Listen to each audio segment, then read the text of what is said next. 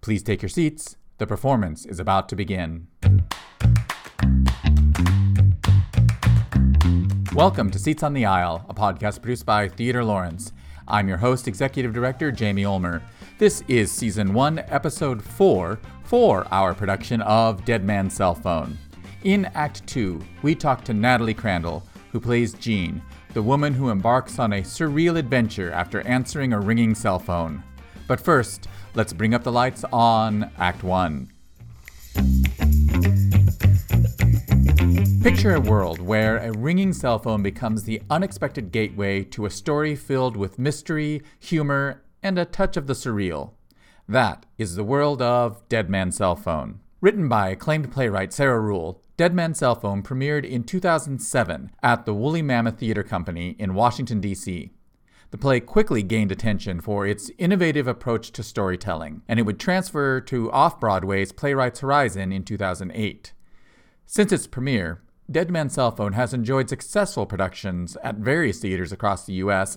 and around the world. The play's exploration of modern communication, connection, and the impact of technology on human relationship allows the story to connect with audiences in unexpected ways. Sarah Ruhl, born in Chicago in 1974, is a two-time Pulitzer Prize finalist, known for her unique and imaginative theatrical works. Her plays include The Clean House, Eurydice, and In the Next Room or The Vibrator Play. She has established herself as an innovative voice in contemporary drama. In this show, our main character, Jean, takes us on a journey that starts with a simple act, answering a ringing cell phone in a quiet cafe. Jean quickly finds herself drawn into the life of Gordon, the deceased owner of the ringing cell phone. As she navigates through the lives of Gordon's family and friends, the play unfolds almost like a puzzle, revealing the complexities of relationships and the blurred lines between truth and fiction, and the ways in which technology shapes our understanding of love and loss. This is a show that might make you do some thinking. But of course, the dark comedy can be enjoyed as simply a surrealist adventure. But we hope that you will find the themes of communication, connection, and lies. In fact, Ruhl described the play as being full of untruths and red herrings. It is meant to be about many things all at once, she said, and maybe about nothing. How's that for preparing you for a night at the theater? The show is directed by Pete Knish and includes a cast of 9. Act 1 runs approximately 55 minutes, and Act 2 runs approximately 58 minutes. There is a 15-minute intermission. Dead Man's Cell Phone is appropriate for more mature audiences due to subject matter and language. This is the first time Theodore Lawrence has produced the script. Now, let's dive into Act 2. Well, Natalie, thank you so much for joining us on the podcast today. Of course. Happy to be here.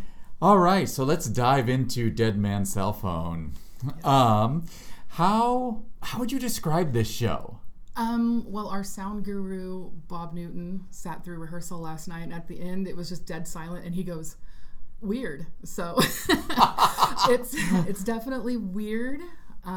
But there's moments of there's funny moments, but surprisingly deep moments. Mm-hmm. Definitely ups and downs all over the place. It's entertaining, but introspective. Yeah, you're gonna be thinking about this one. Yeah.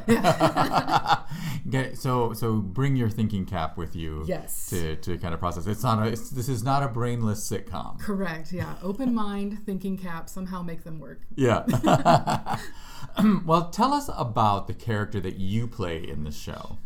Yes, I play Jean, and she's very reserved, quiet, kind of like a live and let live type of girl. She's okay with being alone, I think, because that's all she's really known in adulthood.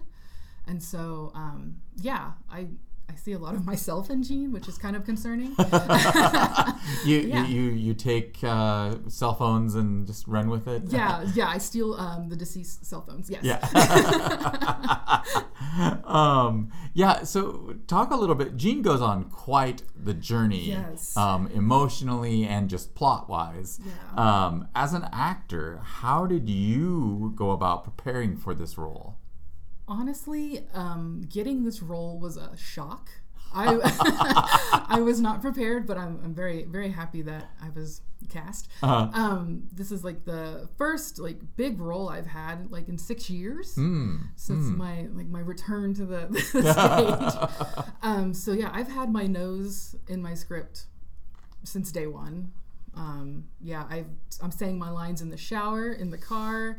I'm really thinking about what this person would do in this situation. I'm talking to the director, Pete, a lot, talking to the other people in the cast. So a lot of communication and just absorbing the script.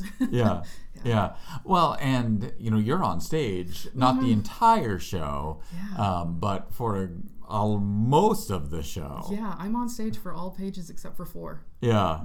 And those 4 pages is a monologue that somebody else has. That's like, I love Ryan. It's his monologue, but I'm going to be rehydrating and going to the bathroom. That's your bathroom break in the show. So you said that this is your first time kind of coming back in 6 years.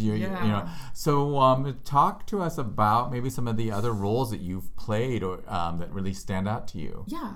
6 years ago, the winter January show, I played Beverly in Miracle on South Division Street, and that was also a leap for me because there was only 4 of us in the cast. And I'd never been in a cast that small. I had never had that many lines before. That was my last big speaking foray. I've done like musicals here and there, like Rocky and Catch Me If You Can. That's the big one.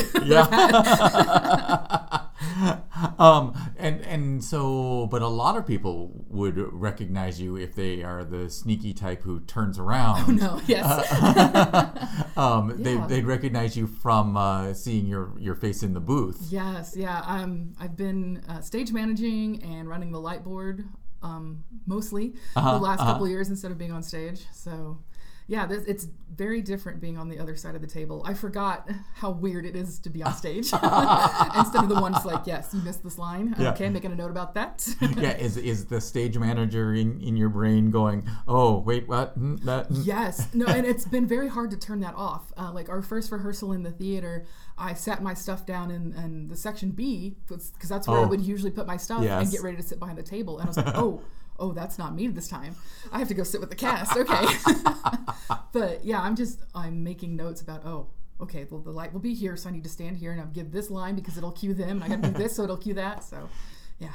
Yeah, if only more actors would think a little bit more with a stage manager brain. I think everyone should have to stage manage at least one show in their acting careers. Yeah. Different appreciation for it. Oh, absolutely. Yeah. I think directors should have to stage manage too. Gosh. Yeah. Just because you appreciate things more when you do that. Yeah. There's a lot that goes into it, but it's fun. But so outside of the theater, what wacky adventures do you get up to? I love going to concerts. Mm-hmm. That's what I do. That's why I work, to afford my concert habit. I do that a lot. I go to a lot of like metal and goth shows. So yeah, I don't look like your typical like metalhead goth girl. Yeah. But yeah, I'll be front row headbanging with everyone else, and paying for it dearly the next day. But yeah, I like to go to concerts. I love to travel. I've really started to enjoy like solo travel. I've gone to Canada a couple of times by myself. It's been great. I've got my very dear friend lives up in Canada in Montreal, so I like to go visit her. But yeah, I'll stay at home with my cats and cross stitch. I mean, multifaceted woman. Yeah. So back to the show. This is one of those shows that really, I feel like it starts off as one thing. Like you're watching it, you're like, okay, this is a traditional comedy. And then it zigzags into something else completely. And while still being entertaining, it also really, like you said earlier, has something to say that you should bring your thinking caps with you. So what does this show say to you? And what are you kind of hoping an audience takes away from it? I connect a lot with this show because it does center around grieving and how people mourn. And to me, this show says, yeah, it's okay to grieve and to mourn, and we all do it in our own ways. It's all part of the process, but also don't be afraid to go out and live.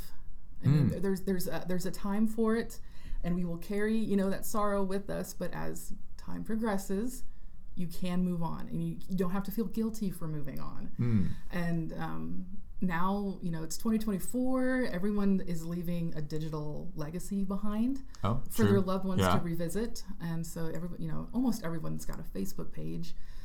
So now that you can turn those into memorial pages through Facebook.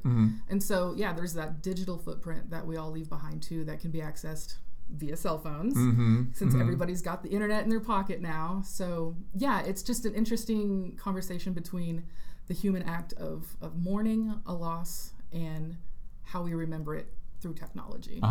So yeah, interesting. It's deep. It's layers, man. It really is. Well, and your character Jean really kind of gets sucked into this adventure in this unexpected world. Oh yeah. Just because she answers this cell phone that's ringing. Yeah, she's very much disconnected from that side of the world until the cell phone rings. Yeah. And then she's in it. Neck deep. Yeah. Why do you think because this isn't any spoilers, but she keeps answering the phone and kind of pretending like she knew this guy whose phone it is, and connects with his family and his business and so on. Why does she keep doing it as the show progresses? I feel Jean is a very empathetic person, and she wants to connect all these people. She can pick up on these emotions from his family members and his friends, and she's like, oh, this is what I can do. I'm a people pleaser. I'm going to please these people. Oh, he said this. Now you're happy. You're not as empty. Oh, but he said this, and now you've made that connection. And so that's kind of what she's doing, and it just snowballs and gets out of control. Because she really does. One little thing she says then connects to something else, and she's like, oh. Yeah, the one little white lie turns into a whole avalanche. Sure. Yeah, because she's trying to make these people feel better about their loss and comfort them. And comforting them just leads to one little thing after another. Yeah, to zany adventures. Yeah.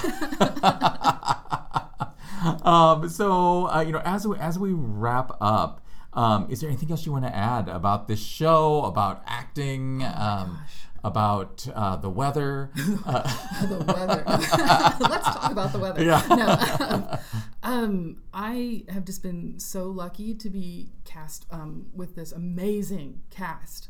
And Pete is just a phenomenal director. I have learned so much about the craft from him, and just having such awesome people to play around with on stage every night has been great. And I really think it's going to come through in the show for sure. So come see the show. Yeah. All right, Natalie. Well, thank you so much for joining us. It's time for the curtain call. Dead Man's Cell Phone runs 2 weeks, January 19th through the 21st and the 25th through the 28th. The box office is open weekdays from 11:30 a.m. to 4:30 p.m. and 1 hour prior to performances. This show is made possible thanks to our associate co-producer, Advocacy Research Institute, and our performance sponsor, Clayton Wealth Partners. Opening night catering provided by Humble Donut. Coming up next on the Theatre Lawrence stage in February is our annual fundraising gala that we're calling the Tielathon. That is followed in March by Agatha Christie's A Murder is Announced, a Miss Marple mystery. I'm Jamie Omer, and thank you for taking a seat on the aisle with us.